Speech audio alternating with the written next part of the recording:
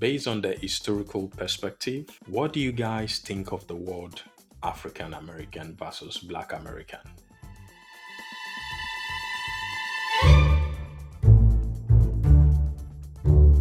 It's only recently that I've known that not even that there's been a difference, but that, because I live in the UK, people in the US, they take it a bit more serious than I do. There's a reason why. But I used to think, African American would be the better way to describe them, because if you look at the lineage, it goes all the way back to, the transatlantic slave trade. But then I realised that not every single, Black American in the US can tie their lineage back to that, or can trace it back to, yes, this was my great grandfather. And I feel like, looking at it from that sense, it kind of leaves a bit of a abyss, and the fact that they've just got this massive gap and that they can't fill. So then in that case, Black American would probably be the most appropriate term, because they don't know what part of Africa. It might even be like the Caribbean. Yeah, that's my take on it. So before, I'm not gonna lie, I was a bit ignorant to the words, and I was like, why do we care, or why do they care? But I realized there is a deeper meaning to that. That's my current take on it. I don't think it was a major deal before, just because everybody understood what it was. You're Black American, you obviously came there by boat or however else they would have got there via the slave trade. I think over time it has evolved, especially with the movement of Pan-Africanism. Due to that movement, I think it's kind of like the word has had its day, as some might say, and needs to be changed, or people feel that it needs to be updated or something, changing by definition now, or it's not needed anymore. The transatlantic slave trade is not limited to the American or North American environment, to Europe as well, to England, to Great Britain, to the Caribbean. And you don't see them calling like British African. I think they do have even when in their application form, it's your Black British or your African or something like that. Regardless of what country you're in, well, actually, I haven't been everywhere, but if we're talking about Britain and America, there's a distinct category for you. When you say category, it's when you are filling out a form, or do they, like on the news, at work, within the environment, do they actually address you or address them as Black British? Or it's only when you're filling out application forms or things relating to that? Because we're British, we tiptoe around it. So we actually never say the word. Like, I don't think a colleague has ever called me Black in the times that I've been working. We will tiptoe, we will dance and cartwheel around it. Even on the news, so you'll never hear it. It's only when it's really, really about racism. They'll be like this Black African, or they'll say this Caribbean man. That's when you'll ever hear it. Or this, that's when you ever hear it. But otherwise, we actually do tiptoe around it. But then nowadays, you will be called BAME, Black Asian Minority Ethnic. And that's our version of Black African and Black American, is that word BAME. Our listeners who have a different take, depending on where you are on earth, the way you are addressed will be different. But it's just intriguing sometimes how, especially in the US, it's become a norm, whereby it's African American.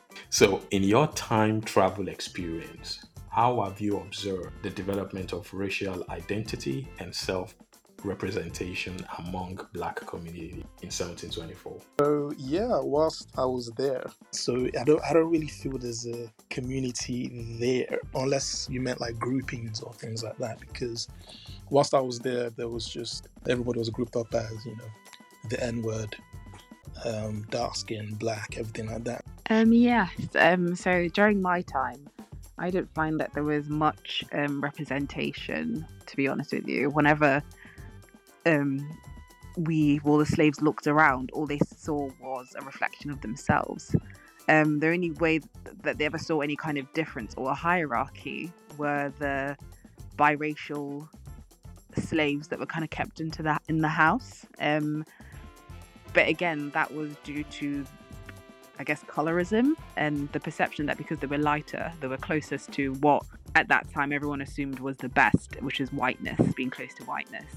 So I guess that's the only kind of identity that, to be free or to be better would be to be at close proximity to whiteness. So it was only like the house slaves or the children of the slave masters who were mixed race, But yeah, that was the only kind of representation out there. Everything else was, if you saw a slave that was caught, trying to escape, that wasn't something to aspire to, unfortunately. It kind of struck fear in everyone, and you didn't want to end up like that. So it was really difficult to find someone to kind of look up to or identify as, yep, that's where I want to be. You kind of just, it's quite sad. It was really difficult. You had just looked at each other and that's what you saw, a mirror of each other. But yeah, that was my experience.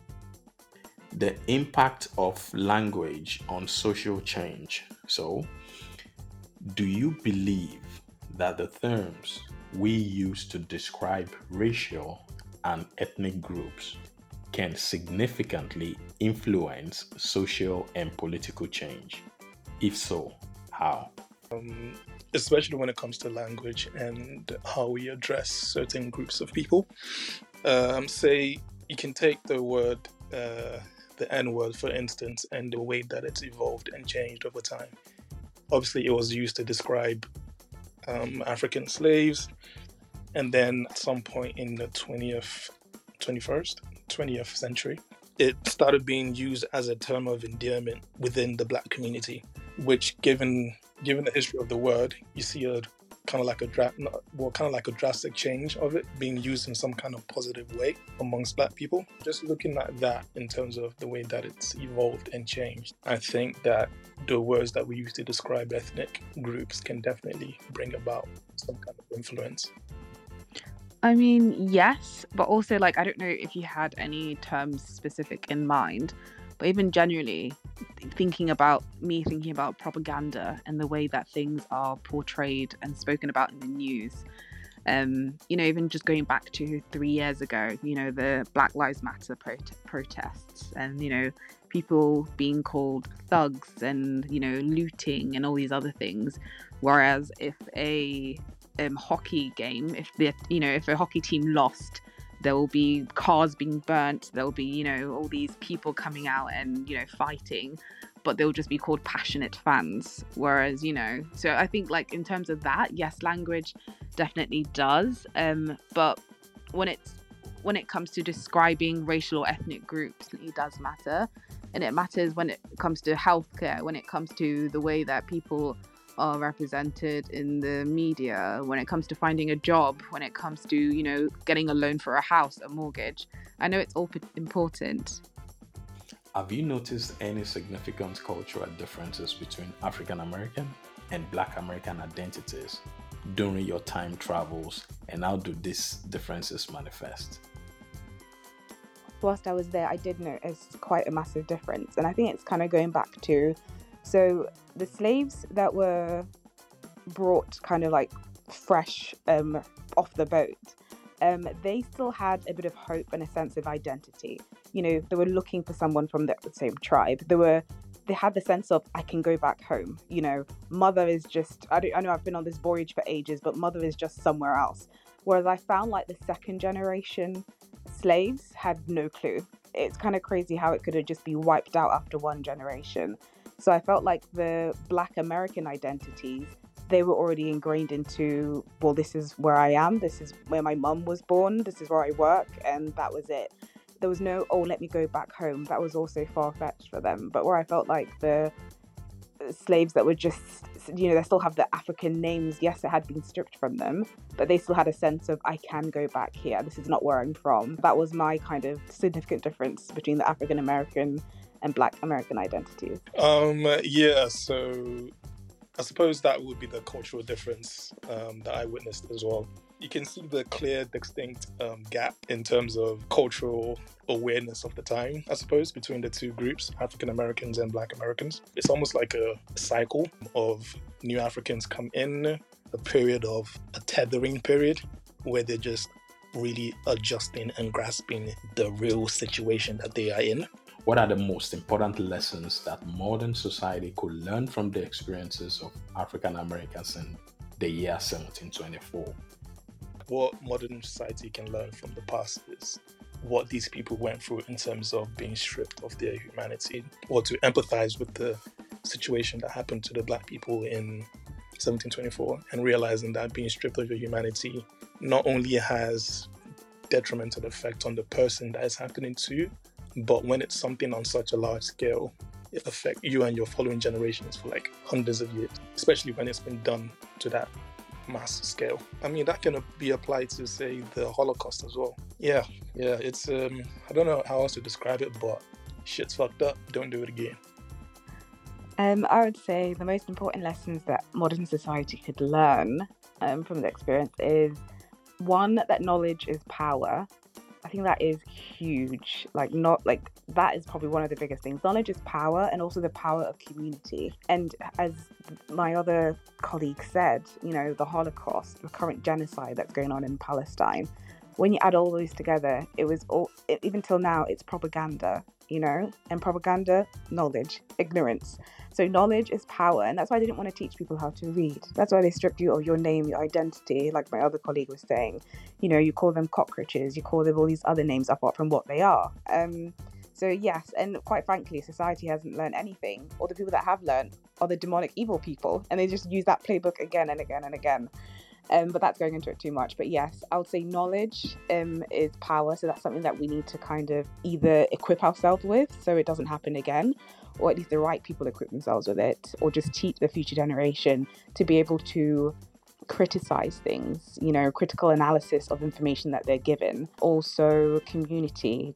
I feel like this current generation, they're trying to keep everyone individualistic. We're trying to keep everyone apart. And again, that's what's going to cause a repeat of everything that we've seen in the past. But yeah, community and knowledge, that's one thing we can help take forward to help us and prevent things that are currently happening right now. The biggest challenges you faced this year and since you've been in 1724 regarding the mission to end slavery and its effects within 50 years? So I'll say the biggest challenge is trying to convince not only the people who are enslaved, but actually trying to gather support from white people, which is probably the biggest challenge, because no matter how many slave revolts you have, it doesn't mean anything's going to get changed. Unfortunately, you need the support of the oppressors, as sad as that sounds, to be able to actually make that change. And obviously with our mission, it was trying to get it to happen much quicker, which was extremely difficult because the proceeds of the slave trade was actually very, very, very, very, it kept the economy going in America. It was literally, it's like in Dahomey. Dahomey is what Benin is now, next to Nigeria. In Dahomey, if we're going by history to an extent, because I was never there, apparently what they ran on was slaves. Obviously slaving to the British, the Americas, yada. So it was literally like the economy ran on slavery and palm oil, I believe, palm oil exports. So with America, that's how it was as well. So trying to get people to actually find another way to run your economy, find another way to maintain your economy or anything like that, it was extremely, extremely difficult. And that's something else besides what the other agent said in terms of actually trying to garner hope within the slaves themselves, trying to stop or trying to explain to the oppressors that I know this is what your economy runs on, but there's another way, or try and find another way. For me, I feel like the biggest challenge is just having patience and trying to, garner hope in individuals who are so broken. The system has literally every vestige of hope that have been in these individuals. The system, as I keep saying, the playbook has literally stripped them away to their core. So I think trying to kind of saying, you guys have to believe me, because I've seen it. I've been to the other side, and trying to just convince these people who have nothing that, there is hope on the other side. I think that's what's been very hard to do. That's been a massive challenge, and just trying to break down the system, because even although it was all in your face and they'll say the N-word and whatever, there were people in the government lobbying, there were so many layers to it that it was exhausting. And every day you would feel defeated, being in that year. You would feel defeated because you were like, even I know what's about to happen. I know what's going to happen. And even I'm kind of like, actually, should I just go to bed? Like, should I just leave this? Should I just join them? Come on, let's pick cotton together. Like, F this. And, I've been to the other side. I have my freedom to an extent. And even I'm kind of like, whoa, like even I'm nearly broken and I know there's another side. So I think it's just the resilience and keeping that in other people and passing it on to another generation. I think that's what's been very challenging.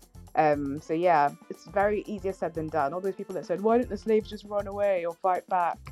When there's a whole system that's trying to, put you down, it's easier said than done. And I can testify to that. So that's my challenge. Remember, forget about the needle. Don't move the needle. Throw the needle away. Instead, let your actions today turn the wheel of positive change. This is Reflections, where every story has a history and every history has a story to tell. Wake up, it's 1724.